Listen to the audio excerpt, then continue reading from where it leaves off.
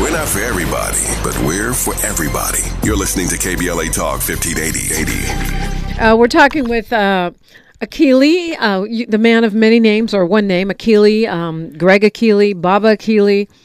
All of those persons are the founder of the Fannie Lou Hamer Institute, lead organizer for Black Lives Matter LA, and also, a member of the KBLA 1580 team. So you may be like, candidate, but yes, you are running for Assembly District 57. Yes. Welcome. Yes. Good morning, and welcome to the welcome to the KBLA family. Thank you for having me on.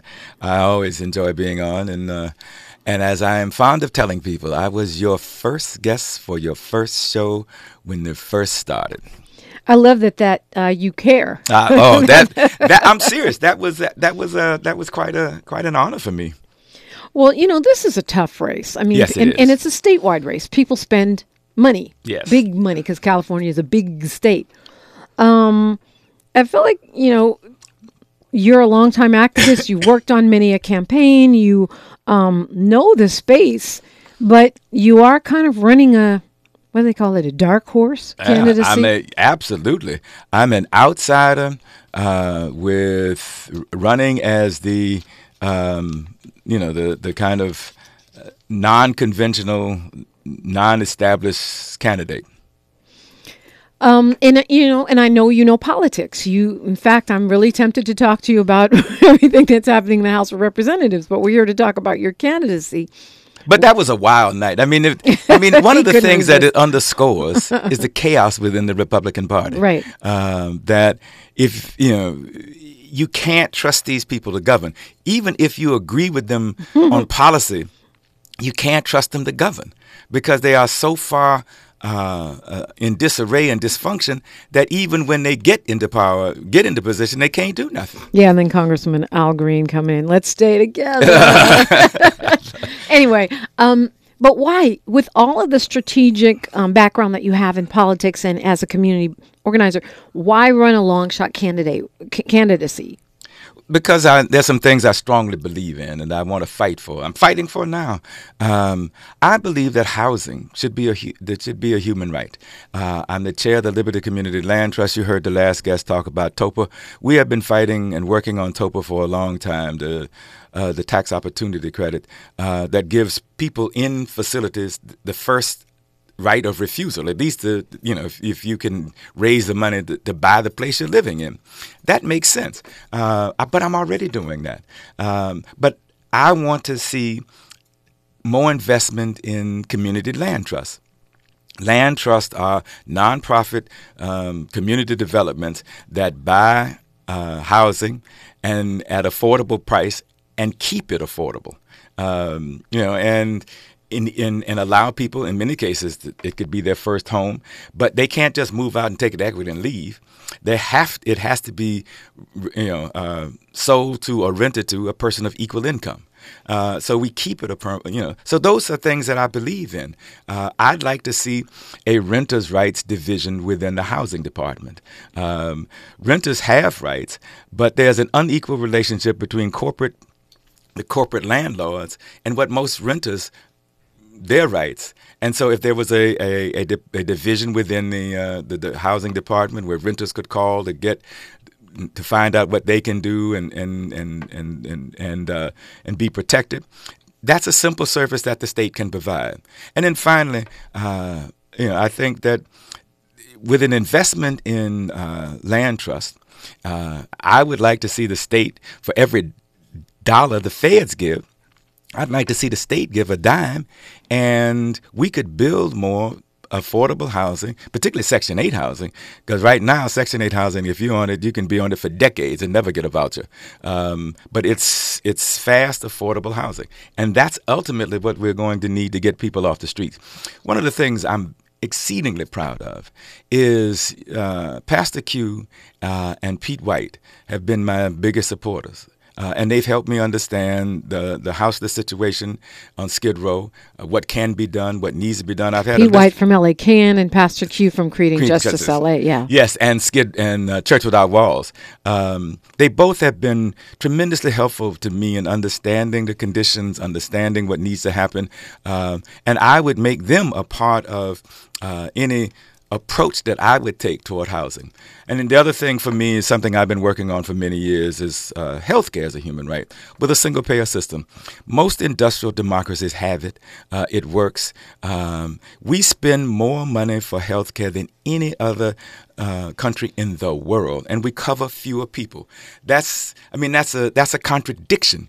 If you spend this much money, you should be able to cover everybody with the best health care in the world. But we don't because we have a middleman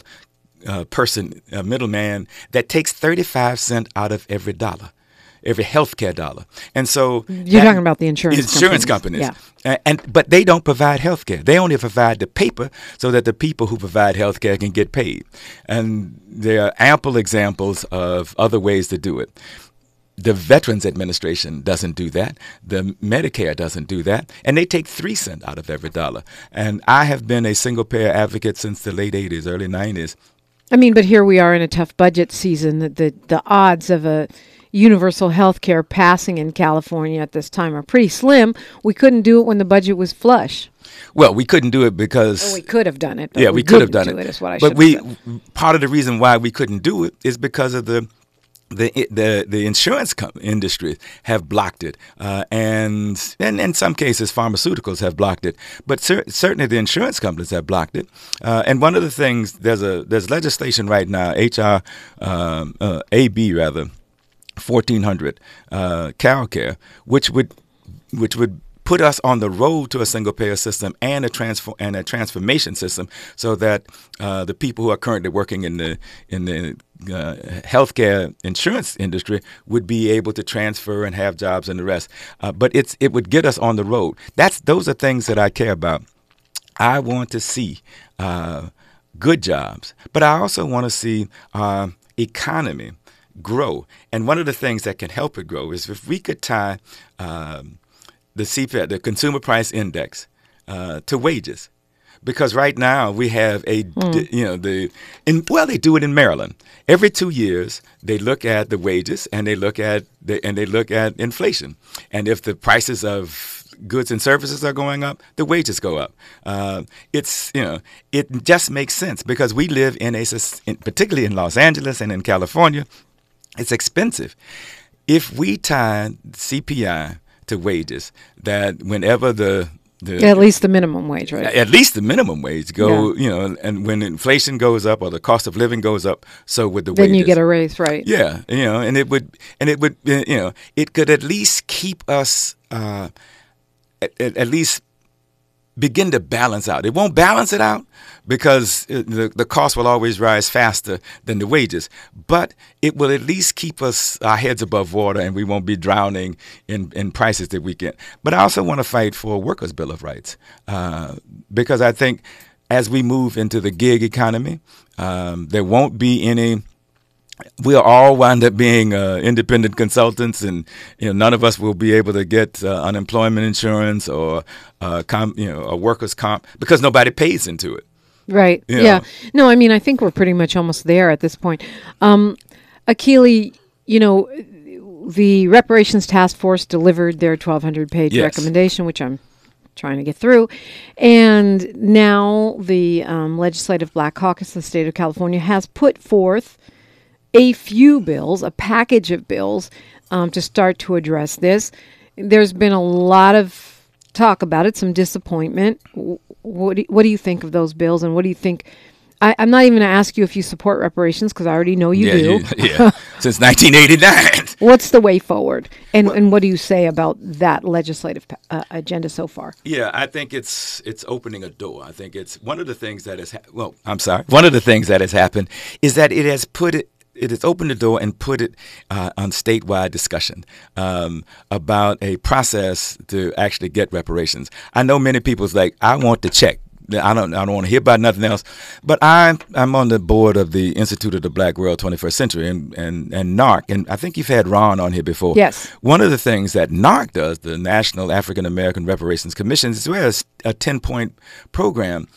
And a lot of that 10 points, many of those 10 points are how do we make investments in our people and our communities to make sure that we can begin to lift people up, not just always give people checks. I believe in the checks. I think that we deserve the checks, and I think that that this is an opening. This is a good start. The other thing is, the package that I kind of reviewed. It does begin to get to some of the systemic issues that exist, and it's a way to once again advance. And I like the fact that we start with an apology, where California. So you still think an apology is important? Yes, I certainly do, because without that, you can't really move to the next. If you don't recognize and acknowledge wrong, hurt, harm, and damage, then you just kind of move on, and it's like, well, okay, yeah, that was bad, but no. A public apology begins to at least. It's the same reason when you know you're wrong and you've certainly been reaffirmed in that wrongness. You make a sincere and public apology. You don't just say, "Well, okay," you and move on. So that's a beginning. I think these package of bills are an opening. They're not enough, and I think it's going to take a few more years of struggle and a few more years of involving people in the community, as has been to get here in the first place, which I want to be a part of. I've supported reparations since 1989, since the first introduction of House Resolution 40, that Conyers, and I have been working on that ever since, and I will continue to do that. I understand it, I'm committed to it, and I will fight for it. Talking with Akili, a.k.a. Baba Akili, a.k.a. Greg Akili. I think it says Greg Akili on the ballot, right? It actually does. Greg Akili on the ballot, running for the 57th Assembly District. We'll hear more of why he thinks you should vote for him when we come forward on KBLA Talk 1580. More of First Things First with Dominique DePrima when we come forward. This is KBLA Talk 1580, where everybody is somebody and nobody is a stranger. You belong here. Akili is with me, a.k.a. Baba Akili, a.k.a. Greg Akili, as he appears on the ballot, running for the Assembly, the State Assembly, District 57. And so I'll ask you right now, before we get to the top of the hour, give us your 1-minute pitch why we should vote for Akili for Assembly, District 57. Because I've been on the front lines fighting for social justice and human rights for many decades. I want to take my experience, my leadership, and my results to fight for the things that I believe in. Housing as a human right, healthcare as a human right, restorative justice, good jobs, and a workers' bill of rights. And I want to be the voice for and with the people of South Central. I want to build a movement for a better South Central, a better Los Angeles, and a better California. You famously founded the Fannie Lou Hamer Institute. You work with Black Lives Matter LA. And right now, as we speak, the governor is deploying 120 CHP to Oakland. And from what I'm reading now, they're it's part of this law and order reaction to a perceived jump in crime. Apparently, there is a jump in crime statistically in Oakland, although it's down in the rest of the state. My understanding is they've elected a progressive prosecutor there in Alameda County, and already they're targeting her. We see what's happening in the DA's race here in Los Angeles. How do you see yourself fitting into the public safety landscape in the state legislature? There's two areas that I really would like to be involved in, housing and public safety, because part of what I'm doing now is fighting for more transparency and accountability and putting the public in the center of public safety. For too many years, is the law enforcement has been, when we talk about public safety, we talk about the police. Well, I want to talk about the public, put the public in the center of public safety. And so I want to fight for much more transparency and a lot more accountability. And I think that the only way to do that is to be the voice there to fight for it. And I've seen what has happened. I've seen what has happened through my work with Black Lives Matter when we demand accountability. I mean, one of the things that Black Lives Matter is about is ending state-sanctioned violence in all its forms, social, political, and economic. But that starts with transparency and accountability. And so I would very much be involved in that. And too often what we do is we rely on the police solely for everything. You know, if our neighbors are too loud, we call the police. If it's raining too hard, we call the police. If it didn't rain, we call the police. I mean, and they are not, first of all, they're overextended in what they got to do anyway, but they aren't prepared to do it, to do all that stuff, and they do it badly, and they are trained to control the threat and suppress the danger. That's what they are trained on, and they see us as a threat and a danger, and we wind up, in many cases, too many cases, being killed. And so I certainly want to see a lot more accountability and a lot more transparency in law enforcement. So 2 committees I would be very much interested in being on: housing and public safety. We were talking off the air about climate justice, because we're both part of this KBLA organization. I know that's important to you.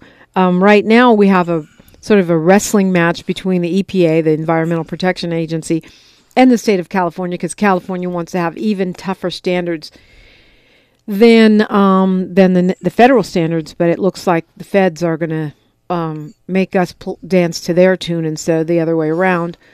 What impact can you have on the climate crisis in the state legislature? Well, I think they're already doing it. I think there's some very good people who are in the assembly who are fighting for real climate justice and real climate change. And I want to connect it to, and by the way, compliment KBLA for doing this, because I think it's an issue in our community that we need to be educated on, involved in, and engage in. So I appreciate that. But one of the things for me as a project coordinator with corporate accountability is, first, we have to hold the polluters accountable. Secondly, we have to kick them out of the room. They have undermined in any efforts at advancing climate change for now over 3 decades. And they have taken the same approach that the tobacco companies have taken for many years. So the first thing that the state has done is begun to go after a lot of these polluters who knew that this was happening, who knew how bad it was, but did it anyway. So we can begin to hold them accountable. Secondly, I think that California is going to have to join many other states that charge oil companies for extracting the oil. We don't. Yeah, I know, that's crazy. Texas does. Oklahoma does. It doesn't make any sense at all. According to the LA Times, state officials are going to have to take drastic steps in places like LA to curb pollution in order to meet the federal standards, even though our statewide standards are pretty tough. And so you're saying go after the corporations rather than the individuals? Oh, absolutely. We are led to believe that if we, don't use plastic straws and some other kind of thing, that's going to help. And it will. I get that. But what will help more is to hold the polluters accountable and ultimately remove fossil fuels as the driving force in all our lives in all the ways that it does. And once again, we can't have the thief in the room who has stolen the property sitting at the table saying, let me tell you how to not steal it no more. No, we want them out, and we want to hold them accountable. And I think there are a number of ways to do that, starting with an extraction fee. Like I said, California is one of the few states that Oklahoma does it, Texas does it. Almost all the oil-producing states do that, including Alaska, except for now. And people say to me, "Brother, if you do that, the gas will go up." No, I would say it doesn't have to. That's not. The constant, that's not a constant, particularly when we have anti-gouging laws, and we can enforce those laws. And I would put a sunshine thing so that they would sunset so because people tell me, well, if you charge the oil companies a fee for extracting the oil, they'll just pay the fee and extract it forever. No, we put a sunset on it, and we need that money to begin to fund a Green New Deal approach in California. I mean, they've been extracting forever anyway, so that's not anything new. So, we just have a couple of minutes left. The time flies when you're on the radio. Yes. Tell me something, a standout policy piece that you have in mind for when you are elected to the assembly? Once again, it'll be fighting for housing as a human right and healthcare as a human right. But what does that mean? Housing as a human right? I mean, it's a slogan, but how do you put it into action? The first thing is that you have to. There's a simple way to do it. You can pass resolutions that say that, and here's how to standardize it and a time frame for making it real. Because if we see it as a human right, we tend to protect human rights. If it's just another piece of policy, then it'll be taken over. The other thing I want to do is that I want to give local governments the right and responsibility to manage rent stabilizations. Right now, they can't. And we see what has happened now that the pandemic controls that were on, rents have skyrocketed again. Local governments should be able to stabilize the rents if they choose to. There's legislation right now, Costa-Hawkins, that prevents local governments from doing that. And I worked on the campaign to try to overturn Costa-Hawkins some years ago. That would be one of the first things I would want to do. So that would be a big thing. And then the restorative justice programs. And starting with fighting for restorative justice concepts. Right now, once again, we over-punish and we over-incarcerate. We aren't any safer because of either one. Your own survey that KBLA took, if you read it, people say they don't feel any safe, but yet we're locking up more people and we got more police. So it's a contradiction in terms. On the one hand, we lock up more people and we got more police, but yet people feel less safe. Right. Okay, we're going to have to leave it there. Real quick, tell us where to find your campaign. You can go to Akili, Akili, 4, the number 4, thepeople.com on all. That's the website, and on all social media. I would certainly like to discuss these issues with people. One of the things I want to do is having these listening sessions. So Akili for thepeople.com. The number 4.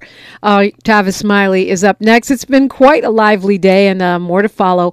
I'm Dominique DePrima. History is now, and we are making it together. I'll end with the quote. I don't even know who said it, but we say it all the time. When we fight, we win. Until tomorrow, one love. Thank you.